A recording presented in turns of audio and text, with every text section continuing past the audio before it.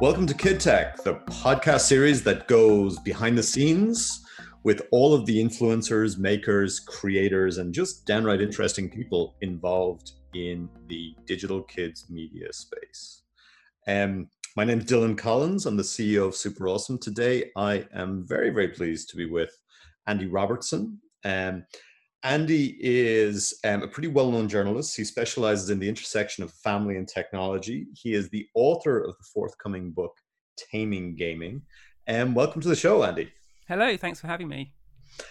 So first of all, to all of our listeners, you're involved in a lot of very interesting initiatives sort of broadly across the family and tech ecosystem. Could you talk about some of the things you're involved with and what you're doing?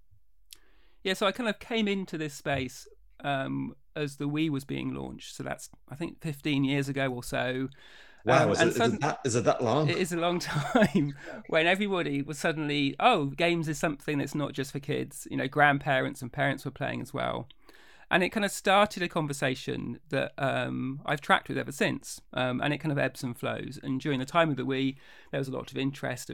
Is it just a one-hit wonder, or will that continue? But as I've seen that kind of evolve, I've kind of written, spoken, done broadcast and TV at that intersection between families and technology. And as a writer, it's really interesting because the technology's fun and it's good to talk about. But what's really interesting for me are the people and how does it actually sit in people's lives. So I've always kind of been at that intersection because it's where we really need a good, strong, honest conversation about what works and what doesn't work.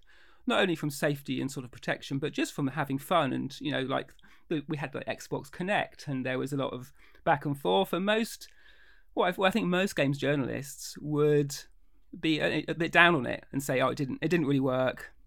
It wasn't really worth it. It was a novelty that we kind of have moved on from. But actually, when that works in a family, it had some really magical payoffs. And so the sort of stuff it did in a family home that I could see was often worth it. And I will still direct some families back to go and do that in a similar way with the Wii U. Many will talk about the Wii U and be like, that's the Nintendo console that failed. But, maybe commercially it wasn't a success for Nintendo, but for families, it's a huge success. There are loads of experiences on the Wii U that you still can't get anywhere else where you're playing different roles in different games, and it just works really well. And so by kind of paying attention to both the technology and families, I guess I kind of have developed that expertise where now I can kind of come to some of these newer things and sort of bring that to bear in different ways. And that gets expressed in lots of different areas. YouTube, the book that you mentioned, and then most recently I've been working on a kind of a spin-off from the book, a database of games for families. And let's talk about that actually as our sort of diving in point. So it's the Family Video Games Database. You say it came from your work around the book. Can you describe what it is for people? Yeah, so to give a bit of background on the book, in talking to families, what I realised is the danger is that because video games are kind of a new media and a new technology, they're kind of alien to parents. And so you end up with this gap between parents and children. And if you're not careful, negative headlines come in and scare parents. And sometimes, the stories they're not all fake, and there are some real challenges.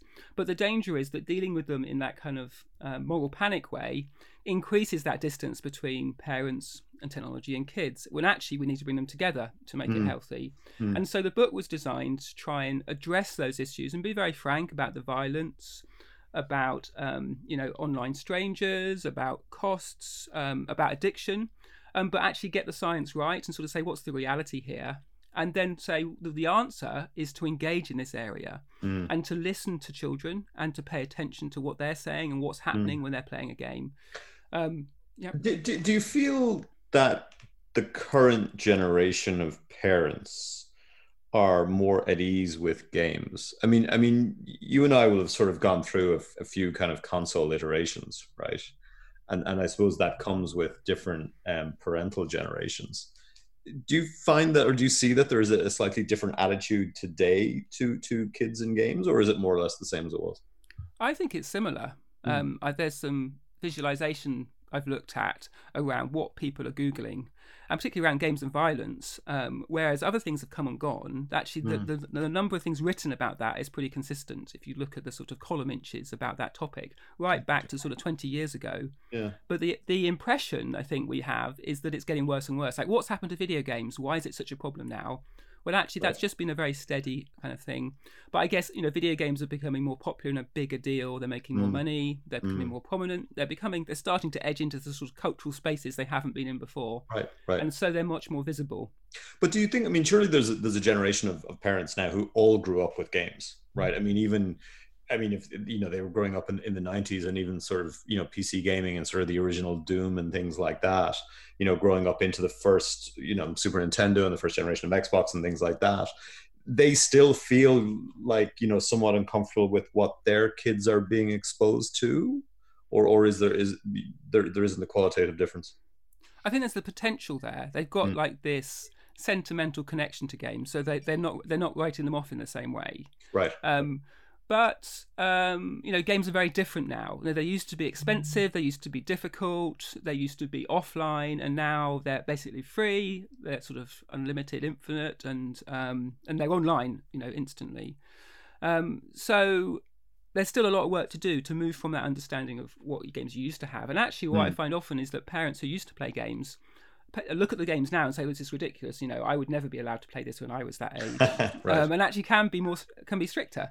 And so just that assumption that as we've grown up, we now know games, I think it's still a challenge. And it's about trying to understand, games as culture, as a media, as a way of making sense of the world, rather than just entertainment. And that's kind of a slow journey that will take a long time. And that's kind of what the book does. So let's say it sets it out, but then the second half of the book is basically a whole load of what I call recipes, so double page, full colour spreads, to try and introduce parents and carers to games they might like to play with their families, and that they'll mainly be games that they haven't heard of. I don't really talk much about Fortnite or FIFA or any of those kind of games, because everyone knows about them, and there's about 60 there in the book. But also some of those are very squarely aimed at parents, and that's kind of the difficult thing that the book says. It's kind of less popular, is that I say to care for a child who loves video games, really the best way to do that is to find some games that you as an adult want to play yourself. Right. And I'm often standing in school halls with some mums and dads, and I'll be stopped by a mum maybe or a dad saying, okay, it's great what you're saying. I want to play a part, but I just stop you there because I'm never going to play a video game. They're for kids, they're not for me. I've got other more better things to do. And all the other parents kind of nod. Now, if they were talking about a different media like books or films, and their children were watching inappropriate films or reading maybe murder books or something, then the other parents would say, oh, we'll find some great books and share them together. They wouldn't if the parent had said, I'm never going to read books. But at the stage we're at with games as a media, we still kind of nod and knowingly sort of say, oh, yes, we're going to play them. So the book tries to address that with some games I've used in various family settings and various parents and carers, often those resolutely not going to play, that can take them on a journey. And if you can take that step into playing a game yourself and kind of tasting it, then you're suddenly in a position to have a very different relationship, different conversations with your child about games. And games start to be anchored in the home as something part of family life rather than something that competes with family life. And what what would be sort of a couple of examples that you would throw out to parents, which to your point sort of aren't FIFA and aren't Fortnite? Yeah, so these are games that will be short, probably played on device they've already got, aren't expensive and don't take a long time. The one I've used most recently is a game called Bury Me, My Love, which sounds strange. It's like a Pokemon game, but the character that you're looking after in the game is your wife. Right. It's set in Syria, and you just play by texting, so it's like you're having a text conversation with your spouse. It's very well written. It's like Arts Council funded sort of thing. And what happens is the character in the game, her family are killed, your kind of parents-in-law, I guess, and together you decide the best course of action is for her to get to Europe, and so you travel with her in this text message conversation as she does it. And at first it seems like, well, it's just like an interactive book. I'm not really doing much. But as you carry on, you realise that the way you respond to her messages, sometimes just with a smiley face, or maybe she arrives at a bus station, is like, oh, I'm here, but it's going dark and there's no buses and I'm not sure what to do. And you maybe just say, oh, how do you feel? Or maybe you should go somewhere else, or I would stick it out and stay there. And that interaction changes the decisions she makes. And so it becomes this very branching story about this journey. And so as an adult, if you're interested in that theme and if you're prepared to take that journey, because it's, it's slightly harrowing, you are connected to that topic in a completely different way to watching the news, reading a book, or watching a documentary. And many parents who play that come away saying, oh yeah, I feel completely different now about this issue of refugees or, homelessness. And that's a great example. Do they think of that more as a learning experience or as a game? Because I guess like obviously sort of the archetype of a game is I guess if anyone was familiar with Zork, that sort of text-based like example sort of, does sound familiar. But how do parents think about that kind of experience? Or is that the point? You're sort of easing them into sort of the concept of the game's environment? Yeah, so I think there's some resistance to say this isn't a game because they want to separate it. They want to say, well, games are this entertainment, right? But this isn't a game because it's obviously media and culture. But then if I've talked to the developers and I've got these diagrams that show you the branching map. There's about 1,000 different journeys you can take. Yeah. And what I'll often get them to do is to play it in a family. So each family member plays it on their phone. And their journey is very, very, very quickly then branching. And what we did in my family was then at dinner time, we actually got our phones out and we talked about how far we'd got. And the game plays out in real time. So sometimes you won't hear from the character in the game for a few days. And then she'll pop up and say, oh, I've got here, my phone was out of charge. Right. And the game tracks like how much money she's got, how she feels about you, what other resources she's got, what else is going on in the world. So it's doing a lot of video game stuff. It doesn't have a high score, but it has 20 different endings. And at the end, you get a bit of audio to sort of to round off the story. So what starts as something that feels like it's almost not a game kind of gets in there and is very easy to justify as a game. And then there's a stepping stone to other things. Right, and if the children in the home talk to mum and dad, like, what are you doing? Oh, we're just playing our game. And they'll be like, what do you mean you're playing a game? That's our thing, and suddenly the conversation's different. Interesting. And I have some background in the games industry and reasonably conversant with most of what's being currently played. But I've never heard of that title. So already I can sort of see the appeal of an actual database that is tracking sort of, these types of games that are going to be useful and interesting for families. So was that sort of the original premise of building the database? Yeah, so the database was there initially just to support the book. So it had about 60 games. Yeah. The book was supposed to be out in October, but with the current situation and the delays in printing, it was clear that it wasn't going to be out. But at the same time, it was clear that there was an acceleration in the conversation and the appetite for guidance in the area of video games. And so with a bit of funding from Yuki, the trade body, we managed to sort of fast track it and get it out. And I've just continued to add games. So it's now about 500 games in that database. And what's the URL for that, Andy? So just go to taminggaming.com. Cool. That takes you to that homepage. And each game has its own page that's very specifically designed for parents. So there's a hand-picked single screenshot that best depicts the game. There's a video that starts at the exact point where you actually need to watch it rather than the sort of 30 seconds of trail you have at the beginning. Talks about, obviously in detail, about the PEGI ratings, how long it will take to play. But then at the bottom, suggests about 10 other games that I've handpicked to say, if you've played this, then you might like to try these other games too. So it becomes not just about kind of understanding, but actually about discovery. And I think it's those two things that parents need to really empower them. Shifting gears slightly, or sort of, I suppose, going more upstream, do you feel that game developers think enough about family gaming and I suppose specifically parental participation in games? Yeah, I think there are games designed for all shapes and sizes. So there are games designed for single players and games designed to be played online. I think there is a trend away from playing in the same place. And so you have to look a bit harder to find games that are really great to play with 4 or 5 people on the couch. But it's not, it's not difficult. And there's still a big market for that. And there's many developers who are going after that. And, this year, in the database, we've added sort of 20, 30 games that are really good to play in the same place. So I think it's about discovery. Is that being driven by sort of lockdown and shelter at home and COVID? Presumably some impact. I think that the prominence of those games, is greater. Obviously, they have a big lead time, so these were games that were already coming. But the success and the appetite for that, there's a game called Overcooked where you work together to create little recipes. And what's interesting, and this is true of any game, it's an important part of the narrative, I think, is that the interest of a game you play on the couch with other people is what's happening in the room as well as what's on the screen. So that Overcooked game, you quickly realise to complete these recipes in your restaurant, you have to say, okay, you do the chopping and dicing of the vegetables, I'll put it together, Dad can do the washing up, and daughter can be the serving. And you have to do that kind of coordination. And the best games kind of make use of that, a bit like a board game really, so that what the conversation in the room is as exciting as what's on the screen, and you have this kind of interplay and a reason to get together, and suddenly it becomes like a sort of an appointment thing, so families actually sort of schedule it into their week, and it has that kind of anchoring effect. But other games that are designed to be played on your own, which are just as good for lots of different reasons, are then part of this wider conversation rather than something that's just happens in bedrooms and parents never see. Right. But I mean, in general, do you feel that there should be, I mean, if not necessarily support for, whole family engagement in games, because obviously that's kind of a genre and design point, but should developers be paying much more attention to figuring out how to enable some kind of parental involvement in games, or I mean, you see a lot of sort of parental tools and things like that being introduced into more and more games. Like, how do you think about that as a development thread? I mean, I think by creating a good game, you create the context for really good conversations. Right. So I don't think it is something you can particularly force. It comes out of the mechanic, and some games will be designed for a single person. And sure, of course. Yeah.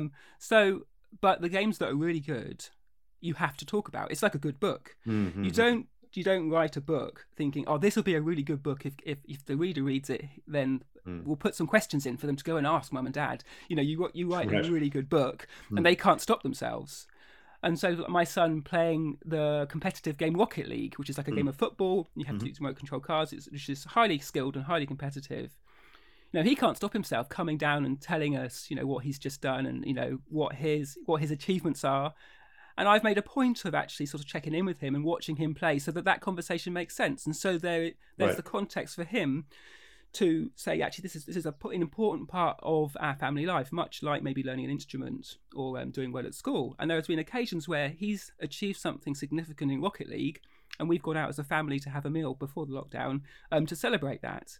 And so there's lots of ways that you can kind of create this. But I think really design-wise, it's the best, most interesting games that create those conversations.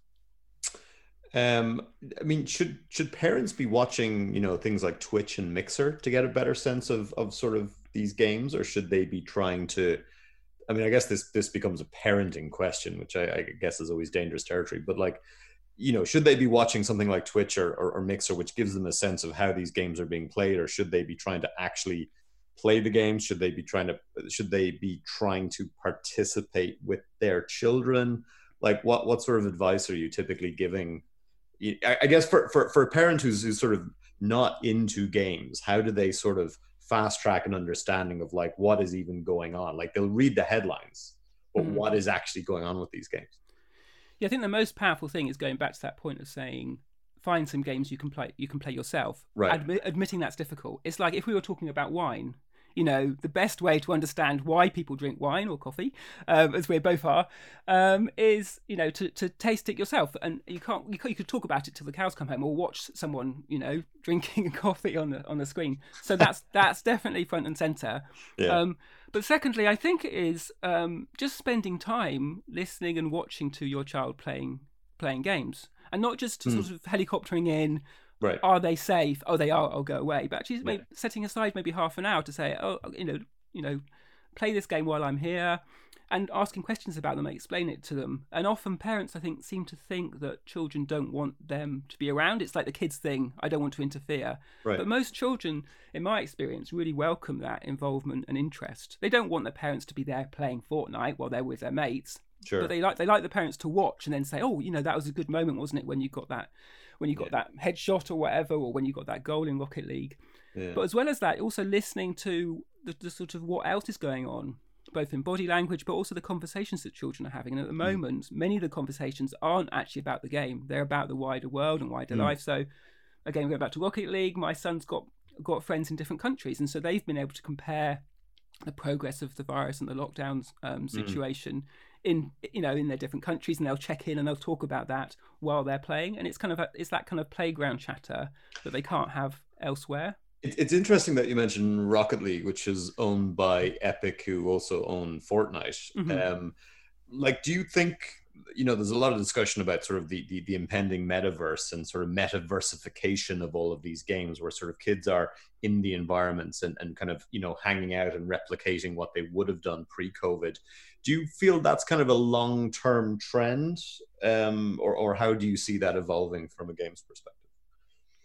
Yeah, I think we're just noticing something that games have been doing for a long time, which is, games always create a virtual space and then invite players in to behave in that space in a way they wouldn't do in normal life. Right. And kids are great at putting those sorts of spaces to use for any way they need to. And at the moment, obviously, they can go to those games to get that social connection, but also to do other work. Again, if you're paying attention, I think you can really notice that kids often get a sense of calm or a sense of control from the games they're playing that they can't get elsewhere, which is helpful. Then if you're trying to limit a game and you stop them, you can actually be taking away an actual coping mechanism. So then if they get cross or agitated, it's easy to think, oh, look at what that game's done to you. You're now cross, now you've stopped it. But actually it was because of this wider metaverse kind of space it's created that actually something else was happening.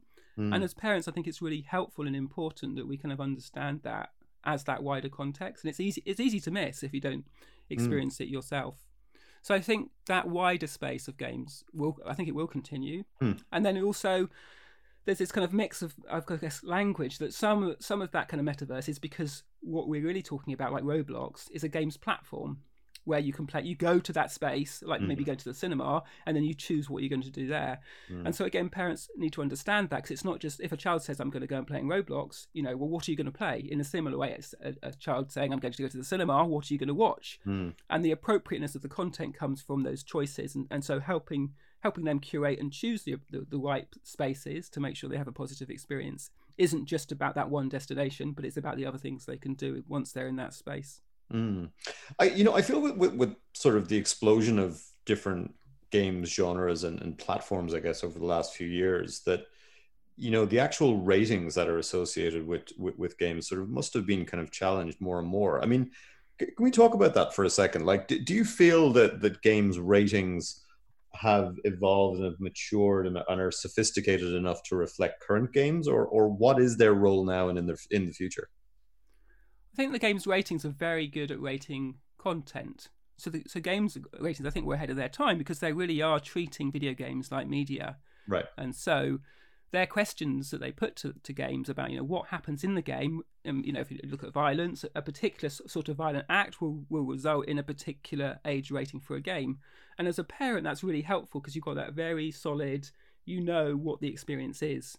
And they don't then deal with, and they kind of don't think they can, is the violence justified, or is it appropriate that that's happened? Who's perpetrating it? And so they give you as a parent a really good clear sight of what's going to happen in the game, and then your child, so you can then decide whether they're in a position to interpret what's happening and to cope with it, or maybe you create the context. No media is good or bad in its own right. It depends on the context that it's consumed in. So maybe you're confident in the context in your family that your child could cope with a slightly older age rating. And so I think that we've made great strides in age ratings, and in particularly with IARC, which is a system, a sort of international system where there's a single rating, a questionnaire that developers fill out, and that then results in this kind of cross-cultural rating that then is applied to the game, either ESRB in America, PEGI in the UK, or the other ratings elsewhere. Which means that more and more we've got this standardized way of understanding what the content in games. And I think the one of my sort of bugbears at the moment is that quite a lot of charities or kind of lobby groups kind of create their own ratings. Common Sense Media has their own ratings, and at the minute in the UK, NetAware and SPCC has their own game rating that can be quite confusing to parents. And so I think that I want to sort of double down on the good work that we've done in age ratings by standardizing them. And kind of the outlier is, I guess, the Apple Store, because they want to do their own ratings, and so that seems unlikely that they'll come in.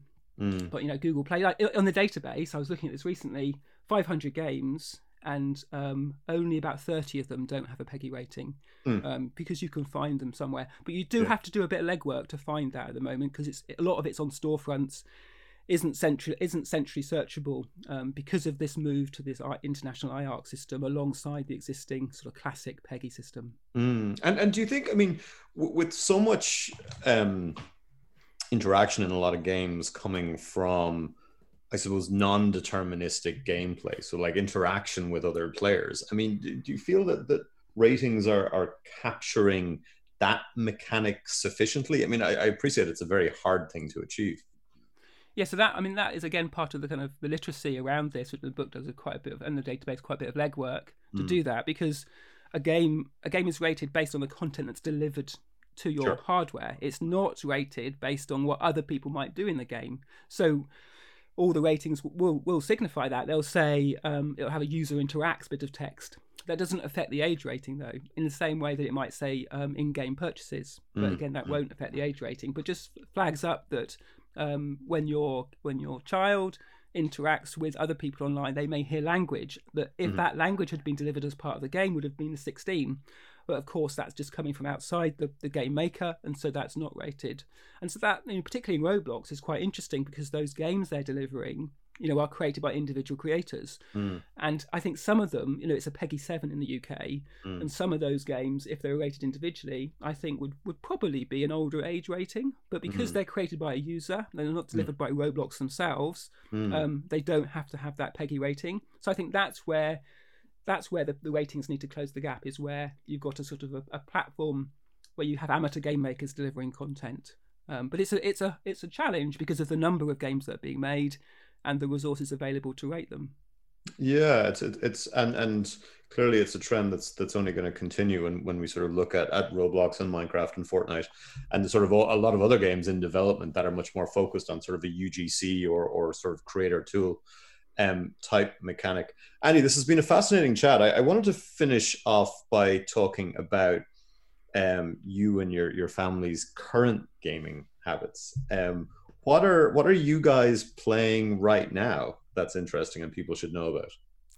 Yeah, so, I mean, my kids, just to flag up, is sort of 12, 14 and 17. So we're kind of a little bit older than some, but we still enjoy playing games all together. So there's a game that's out on pretty much all platforms called Moving Out, where there's four of you play together. You take the role of a kind of a removals company, and you go into these homes and have to try and take the furniture out. And it's a little bit of a combination of kind of Tetris, a sort of Chuckle Brothers kind of comedy of like trying to get a sofa out the door and into the truck, and you have to store them in the right way, but you have to cooperate. And so it's, again, the conversations that we have in the room are really interesting. We have to kind of strategize before we go in because there's a limited time. So that's a lot of fun. We can play that together. I myself have been playing a game on the Switch called Lonely Mountain Downhill, which is a slightly strange title, but it's basically you ride a bike down a hill, like a mountain bike, but it's kind of a very kind of physics-based experience, and so you kind of, it's like that muscle memory and instinct, and as you play it over and over, it has that kind of iterative effect that you slowly get better, and there's a real satisfaction in kind of coming down the hill and beating your time, and it's a beautiful looking game as well. So actually, I use that as a bit of a timeout, so I'm not working, I'm not doing family stuff. I'll just take 10-15 minutes and just have a bit of me time. My son, as part of homeschooling, has just started to use the Dreams game on PlayStation 4, which is a game making system that's kind of unlike other game makers because you do everything with the DualShock 4 controller, and the stuff you can create, they look like commercial games rather than the kind of more clunky, maybe Robloxy looking stuff. Although Roblox itself looks better and better every day, but so he's enjoying that. And then at the far end of the spectrum, me and my daughter have played through a narrative game called The Last of Us, which is an 18 rated mature game about a sort of a father and a daughter figure who are trying to survive a zombie apocalypse. The second one's coming out soon, so we're excited to play that. But that's real quality time, where in the evening everyone else is in bed, and she'll pop up and be like, oh, should we play the bit of The Last of Us? And it's become sort of dad-daughter time. And she's not technically old enough to play it, but she's a mature young woman and able to cope with the themes that it raises. It's a fascinating spectrum. Andy, people can pre-order Taming Gaming this stage? Yep. So if you go to Taming Gaming, it's published by Unbound. So if you just Google the phrase Taming Gaming, that will get you there. Or go to taminggaming.com, and there's a picture of the book on the homepage of the database. But at the minute, the database is probably the best place to go, and that's free. So yeah, I was clicking through it. I shouldn't be saying that. Yeah, no, it looks absolutely amazing. I was really enjoying scrolling through it and starting to bookmark a whole bunch of things that I want to play. Andy Robertson, thank you so much for joining us on Kid Tech today. Thank you.